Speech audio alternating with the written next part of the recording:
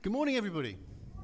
Morning. Can I just say how nice it is to see you all? I'm really surprised how many people are here, because I thought there's no way I'm going to be able to compete with a service in a pub, which is what's happening in Fleet this week. And I thought, now most people will sort of just drift over there to the Wyvern just to see what it's like. But thank you for not doing that and for being here. Do appreciate having you here with me. This is a free Sunday. Now, what I mean by that is that normally we preach through a series. In fact, for the last few years, I think 4 or 5 years, we have consistently preached through a series of different topics, books of the Bible and so forth. And Andy said to me, right, I'd like you to do this particular Sunday. And I said, yeah, okay, I can do it. What's the verses? What's the chapter? Where are we doing? And he went, it's free, do whatever you like. And I'm like, oh, that hasn't happened for about 5 years to me. I've been told what to preach on. And all of a sudden it's like, oh, okay. What do I do? Where do I go? And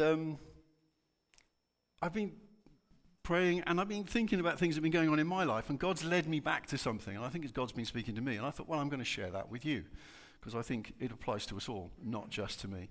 So I'm going to be looking at the book of Romans. Now, it was great that Greg read for us from Romans. I asked a passage I wanted read before we started. Now, I want you to cast your minds back to the dim and distant past, those of you that have been here for a few years. Can you remember when we went through the book of Romans? Yeah, it took us about 2 years. It took us about 2 years to go through the whole book. Now, it was in that dark period of time that many of us can only just remember, pre-COVID. Do you remember that? Yeah, isn't it funny how we divide time up into certain blocks, don't we? And there's a life before, I mean, the big one for us is life before kids. Remember that one? Yeah, if you're at a certain age, you sort of remember that. There's life before kids, and then there's kids, and then there's whatever. And there's a big divide in our lives, isn't there, about COVID, because of the effect it had on us and everything that went on before. And a lot of things that went on before have almost been forgotten. And I think quite a lot of that has happened to some of the things that we've done. But I want to take you back into Romans. So I'll give you a quick synopsis of where we're going to go and what we're going to do. Romans was a book. Oh, it says it's a letter. It's the longest letter I've ever seen. It's a book. It was a book written by Paul, and he wrote it to the church in Rome, which was a new church, a very new church. It was converts. This is post-Pentecost, so there are people who have taken this new faith and taken it to Rome. Now, Rome was the most powerful place on earth. It was actually the biggest center in the known world, and it controlled most of the known world. So influence in Rome was very important, and what happened in Rome had huge impact throughout the world.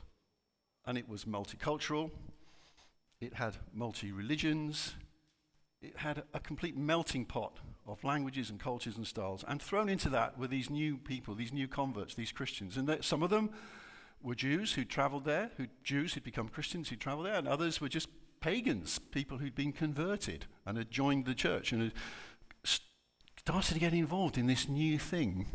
They probably didn't even know they were Christians at that time. They wouldn't have known that name. They just knew they believed in Jesus. And Paul knew about them, and he was really anxious to talk to them. He was really anxious to get to them. You see, in those days, there was only 2 ways of telling anybody anything: face-to-face or writing it down. There was no other media. No other method of communication, no other way of doing it. So you either spoke to someone or you wrote down and then someone read it out for you. And because he was struggling to get there, and we know through the history of Paul's life that he was aiming for Rome and it would take him a long time to get there, he thought, I've got to do something for these people. I've got to do something. So he wrote down everything he wanted them to know, everything he wanted them to hear. He wrote down what he would have preached to them, what he would have taught them if he could have physically got to them. He wrote it all down. Because he wanted to teach them, he wanted to instruct them. He didn't want them going off on, misinterpretations. He wanted them to have truth and clarity. So he put it all in a book. And the way he wrote that book is incredibly well structured. It's written like a long legal document. It is quite logical, it's quite chronological, it's quite structured, and it makes statements, and it builds fact upon fact. Because that's what he wanted people to get hold of.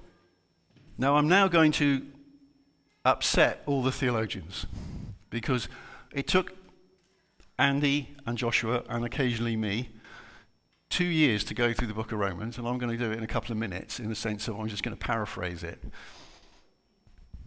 What Paul did in the book of Romans was he introduced himself, he explained who he was and why he was writing to them. And he then went through the facts of the gospel. He just explained to them, very simply, that mankind was lost. It was hostile to God. But God wanted us back. And so there was the law, but the law had failed. It hadn't worked. Ooh, wow. Good job you weren't wearing earphones. Sorry about that. And they needed to be brought back. So he had to find some other form of salvation, some other way of redeeming people. And he found it in his Son, the sacrifice of Jesus. And that salvation became available to all of us, not just to the Jews, the chosen people, but to all of us. And it was based on faith, putting our complete trust in Christ. And because of that, we would be justified. Because of that, we were free, we were redeemed, we were forgiven, we were restored to God. And the purpose of all of that was to make us more Christ-like. That was the journey that we were on. I'm going to cough again. So could someone get me a drink of water, please? Would you mind? Caroline, thank you. Sorry, you just moved first. That's why you got there. So that's where we are. That's what was happening. Now, we're going to jump into Romans. We're going to jump into Romans 8. Romans 8 and verse 1.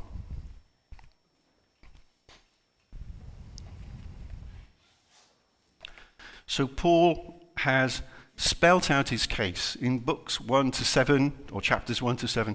He spelt out the case about the history, that bit I've just paraphrased. I think that took us about 10 months to do when we preached it, but you can see where we're going.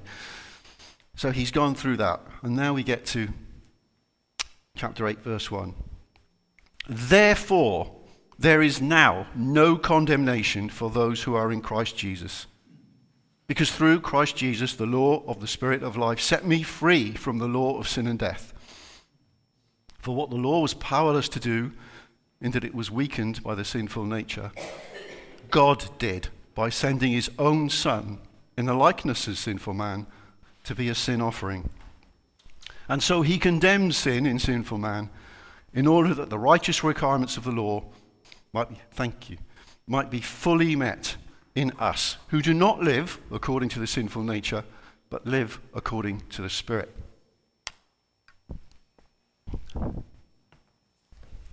I love those verses. For me, that's the punchline of what Paul was trying to convey. They're very, very powerful sentiments. I love the preaching and the teaching of Martin Lloyd-George. If you ever get a chance to read his sermons, they are fantastic. But he made one very bold statement in his notes once. He said, whenever you see the word therefore, you have to know and question, what is it there for? It's making a very powerful point. It means for that reason. It's a bridging word that says, because of everything that we've just done, therefore, for this reason.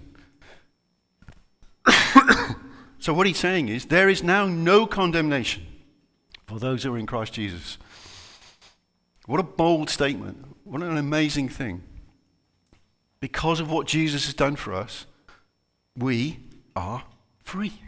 Free to live life in the Spirit. And then as you look through chapter 8, he outlines what that means. And he goes into more depth about it. But then towards the end, we get to the verse that Greg read for us at the beginning, which I want to read again. More than conquerors is what we always call it. For we know that in all things God works for the good of those who love him, who have been called according to his purpose.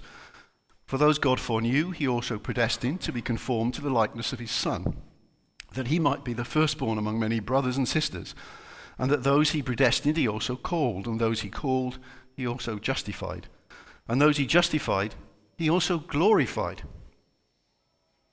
What then shall we say in response to this? If God is for us, who can be against us? He who did not spare his own son, but gave him up for us all, how will he not also along with him graciously give us all things? Who will bring any charge against those whom God has chosen? It is God who justifies. Who is he that condemns? Christ Jesus, who died, more than that, who was raised to life, is at the right hand of God and is also interceding for us. Who shall separate us from the love of Christ? Shall trouble or hardship or persecution or famine or nakedness or danger or sword? As it is written, for your sake we face death all day long. We're considered as sheep to be slaughtered. No, in all these things we are more than conquerors through him who loved us. For I am convinced that neither death nor life, neither angels nor demons, neither the present nor the future, nor any power, neither height nor depth, nor anything else in all creation will be able to separate us from the love of God that is in Christ Jesus our Lord. I mean, those are amazing words, aren't they? What power is in those words? But I want to ask you a question. When Greg read that out this morning, what was your reaction? What was your reaction? Because, unfortunately, those words are so familiar, they've almost lost their meaning to us. They become, yeah, I've heard that before. I actually think you've only got to be a Christian around 5 to 10 minutes before someone says you're more than a conqueror. I can remember someone saying it to me, and I remember, what the heck is that all about? We hear it all the time. It's almost a Christian mantra. We have fridge magnets that say it. We get all these records everywhere, and it gets thrown at us all the time. And like most things that are familiar, it becomes that, familiar, meaningless. We no longer think about it. We no longer take it in. We no longer actually take, what does that really mean? What does that really mean? Well, I know what it means, because when I think about it and I slow down, yeah, I can see it. But then I've got to ask myself another question. Why don't I feel like a conqueror? Why don't I think like a conqueror? What does it actually mean to be a conqueror? We don't really know, do we? If you think about it, we don't really know. You see, the word conquer, what does the word conquer mean? Well, it means to win a battle or to overcome by effort. So we would say we conquered Everest because it took extreme effort. It took a lot of,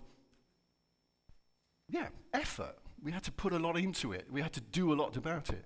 If we fought a battle, it was at great cost to us. It didn't just happen. And because of that effort, the result has a value. Because that's how we work. That's how human beings work. We equate effort and reward. And if we've worked hard for something, we value it. If we've strived for something and we achieve it, we value it. That's how our world works. It's how we work. I don't know about you, it's how my parents brought me up. Work hard, strive for things, and you might get them. You know, that's the world. And yet, here is someone saying I'm a conqueror, but I've not conquered anything. I've made no effort. I don't know about any of you, but I did absolutely nothing to become a Christian, to become a child of God. I made no effort. I did nothing about it. I didn't strive for it. I didn't set my heart on it and say, I'm going to go, that's the direction of my life, that's what I'm going to put all my focus on. I didn't do that. What I did do at some point in my life was I thought, I believe. That's what I did. I said, I believe. And I became a Christian. Like that. Because I put my faith in Jesus. And that's what we all did. That was the only effort we really made. Because we actually know the Bible tells us constantly, your efforts are in vain. You cannot earn the grace of God. You can't work for your salvation. You can work out your salvation. That's a totally different thing. But you can't earn it. So we've made no effort for it. So all of a sudden, I'm a conqueror, but I've not made any effort to be one. And it's very hard to take that on board. to actually apply that to your life. What does it really mean? I was clearing out a drawer at home, just going through some stuff, and I found this stuff.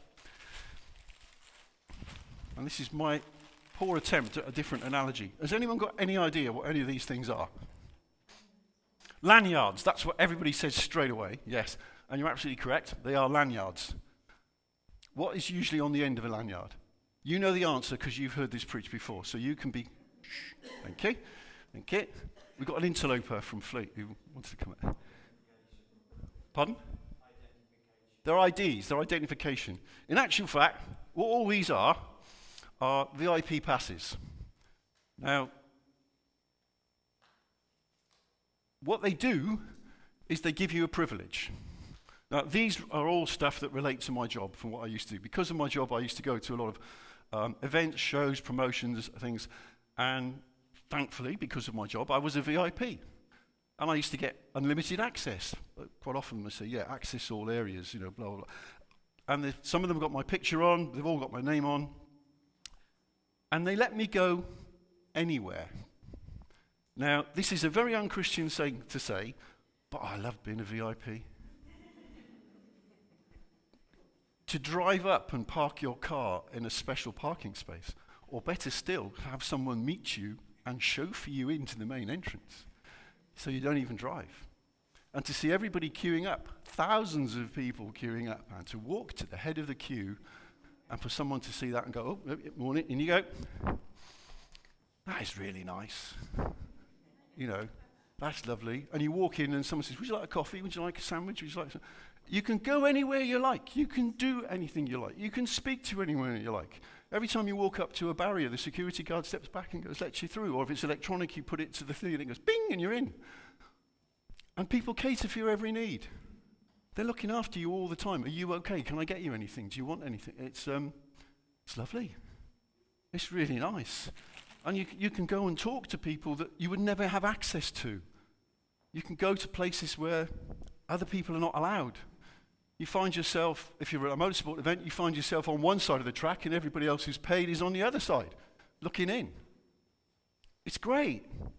It's an amazing privilege. But it's not for me. It's nothing about me, actually. The only reason I have these is simply because I did a job. So whoever was doing the job would have got that.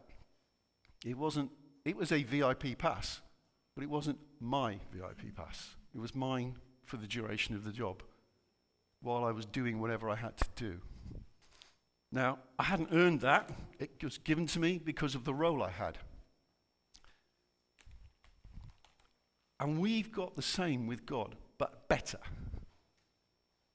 We've got a VIP pass. We have a pass that says, saved, child of God, your name, your picture, VIP, access all areas. There are no barriers. There are no restrictions. If you speak, God listens. Whatever you want, it's there. Because God has done that. That's what we have. And that's my closest picture of becoming a conqueror. It's having a privilege that no one else has. Now, I haven't earned it. I've been given it. But I have it. Now, there's a big difference, a very big difference, between these and being God's VIP. Anyone want to guess what it is? Well done, Joyce. They can be taken away. See, those now are worthless. Absolutely worthless. They were great while I was doing the job and while I had to be there. But the moment I retired, they're nothing. They're worthless. They have no application. They're gone. Because they were never about me in the first place. They were just simply for the person who happened to hold that job. And I must admit, I will confess, I enjoyed it. It was great. Okay? It was great. Because it was a privilege. And I knew one day it would disappear. And it did. But that's life. But the great thing about God and being God's VIP, it doesn't disappear. It doesn't go away. Someone doesn't say, oh, well, you've retired, we wish you luck. By the way, can we have your car keys and your briefcase and give us your pass back, please? And there's a taxi waiting for you on the way out. I mean, it doesn't work like that. It doesn't work like that. With God's VIP pass, it's not a piece of plastic with your picture on. It's tattooed on your soul. It's indelibly put on you, on us. There's a phrase used in the Bible where we are branded. Have you ever seen an animal branded? Yeah? Have you ever smelt an animal branded? Right. It is not a nice process. There's a few farmers in here pulling their noses at. Yes, it's not a nice process. Okay? But it's a permanent mark until death. And that's what we have. That's how the VIP pass for us works. Not a piece of plastic we put around our neck and we wave at someone, or we stick on an automatic barrier and it opens for us. It's indelible, irremovable, it's burnt into us. It's singed into our souls. It's there. And that's what Paul was talking about. That's what Paul was talking about when he was saying, nothing can separate us from the love of God. Nothing. We are marked, tattooed, branded, whatever phrase you want to use. We are God's VIP. That's the privilege he has given us. We never earned it, he gave it. All we did was put our faith in Jesus. That act alone is enough. And we can think, yeah, that's great, that's wonderful. But there's another issue. Now, I haven't discussed this with the elders yet, but I think I have discovered the answer to the church's financial issues. Do you know what a swear box is? Don't panic, we're not going to have a swear box, okay? I'm not going there, but the principle is the same. I want to introduce a box that we're all going to use, and it's called the yes but box. Now, the reason for that is, as an elder, the most common phrase I've heard over the years is, yes, but. And we all do it. We all say it. And it's, yes, but that doesn't apply to me. That's actually what you're saying when you say yes, but. You know, we sit down with someone about an issue, whatever that might be, and we read the Word of God, and they go, yes, but. Here we go. And it's like, okay, it doesn't apply to you. You fully accept it applies to everybody else. You fully think everyone else is deserving of it in some way, but not you. And we hear it again and again and again and again and again. And I have got quite rude in how I now deal with this, because I've got to the stage of, I just want to get cut through this. So depending on what they say, is I'll turn to someone and I'll say, okay, right, it doesn't apply to you. Why is your sin so special? I like that. That always makes, okay. Why is your situation so different? Why are you so unique? What's so exceptional about you compared to all the other people who are children of God? And the killer, which usually makes people stop and think, is, why wasn't Jesus' death good enough for you then? Because that's what you're saying. Every time we fall into the trap of going, yeah, but, we're actually saying Jesus' death wasn't good enough. Now we know that's not true. We know that's not true, but we still fall into the trap of going down that route. We're listening to the wrong voice. We're listening to the devil telling us another lie. Because the truth is, there is no condemnation for those who are in Christ Jesus. We are free from the law of sin and death. And we are more than conquerors. We are God's VIPs. We are special to God. And nothing can separate us, however bad it gets. Now, there's a section in here which I consider to be prophetic. I think Paul was making a point when he wrote it, but it turned out to be prophetic. Because he says, who shall separate us from the love of Christ? Shall trouble or hardship or persecution or famine or nakedness or danger or sword? For I am convinced that neither death nor life, angels nor demons, the present nor the future, any powers, height nor depth or anything else in all creation will be able to separate us from the love of God. What happens to Christians? What happened to the Christians he was talking to? They were persecuted, they were tortured, they were killed in many, many horrible ways. Even today, in some parts of the world, Christians are being persecuted and tortured and killed. This is going to happen. But he's saying, despite all these things that will happen, we're not separated from God. We're still God's children. We're still God's VIPs. We are still special to God. And it's because of his grace and his mercy. He just does it for us. Now, we can spend our lives wondering why. Don't think we'll ever get the answer. Well, not on earth. We might in heaven one day. But we aren't going to know the answer to why. It just is. And it's something we have to get hold of and accept and live in the power of. And we forget it because we become familiar with it. So we need to be constantly reminded of it. We need to go back over it again and again. In a way, I do wish we did have a VIP pass, because it would be quite nice to actually physically pull something out of the drawer, wouldn't it, and go, oh yes, absolutely, yes, I remember, yes. Because sometimes it's what we need. We need something to actually shock us back to, yes, that's true. Because we are God's chosen people. And not because we deserve it, not because we've earned it, not because we've done anything to make it worthwhile. We simply said, I believe. And then the job is done. Now, we all struggle with that. We all get bogged down by life. Things that go on. And we can lose sight of who we are. Who is our real identity? What are we? Well, it says on that VIP pass, that fictional one I read out, child of God.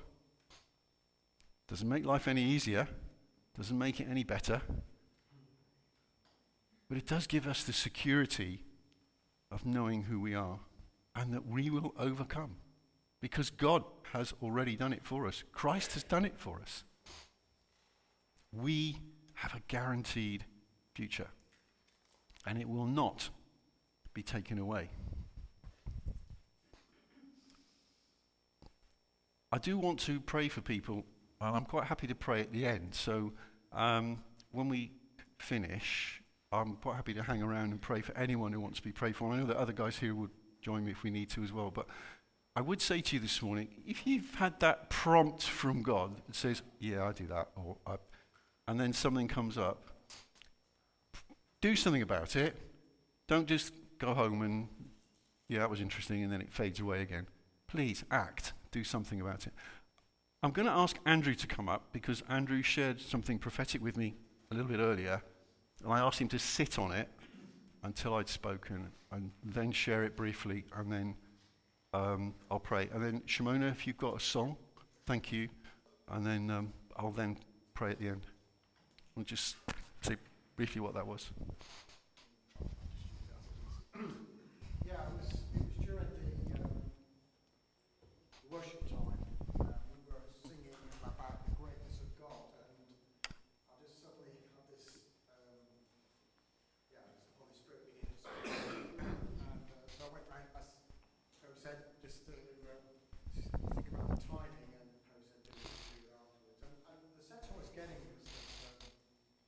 We can sing about the greatness of God, and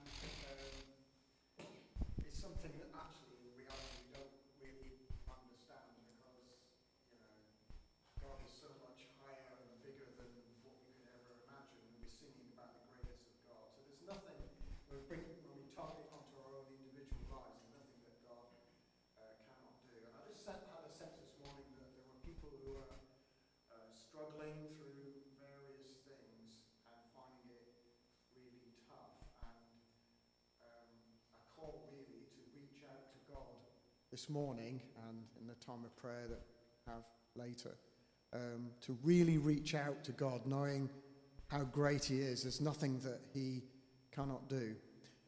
And then a bit more than that, sometimes when we go through struggles, the struggles can be relatively temporary. So I've got a bit of a cold at the moment, and yesterday I was really feeling pretty rough. But it's a temporary thing, and in a day or so it will have gone, and I'll be okay again. But sometimes we go through times that are a bit more persistent, and the struggle is more ongoing, and that's a lot harder, isn't it? And God gave me this scripture from 2 Corinthians, Paul saying, "My grace is sufficient for you, for my power is made perfect in weakness." And the context here is that Paul had this, what he referred to as the thorn in the flesh, and we don't really know exactly what that was, but it was pretty rough from the sound of it. He refers to it as a messenger of Satan sent to torment him, he says. And he says 3 times, I bet it was more than 3 times, but 3 times I pleaded with the Lord to take it away. But he said to me, "My grace is sufficient for you, for my power is made perfect in weakness. Therefore I will boast all the more gladly about my weakness, so that Christ's power may rest on me." So sometimes when we have something that's really tough, it's a call really for God, for God's grace, so that we can, as it were, live with it. But sometimes it's a call, when we've got something, that we can pray for God to take it away. So I'm not sure which one it is in either case. But anyway, in either case, there's a call from the Holy Spirit this morning, if you're suffering with something, to reach out to God, and he will answer in one of those 2 ways, and either deliver you from it, or he'll give you the grace to handle it. Thank you.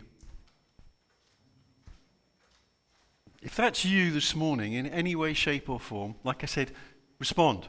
Do something about it. Okay? Call on God. Please do that. I'm going to pray and I'll hand back to Shimona. Father, I thank you for the powerful truth of Paul's words, that we are saved. We are children of God. We are your VIPs. And I just pray for each one of us, and myself especially, Lord God, you'd help us to get hold of that, to hang on to that, and to live in the grace of that, and to apply it to our lives, to know that you will be with us and nothing will separate us from you. Whatever happens, we are yours. We are marked for life as yours, and that you will always be with us. And I do pray this morning, Lord God, for those people right in the middle of something right now, whatever it might be, that they will reach out to you, and you will just remind them again that you will be with them.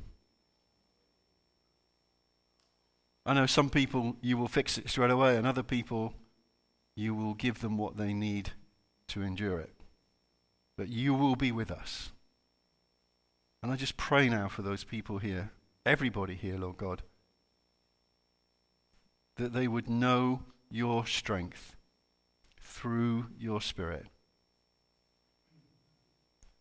Ask you, Lord, in Jesus' name. Amen.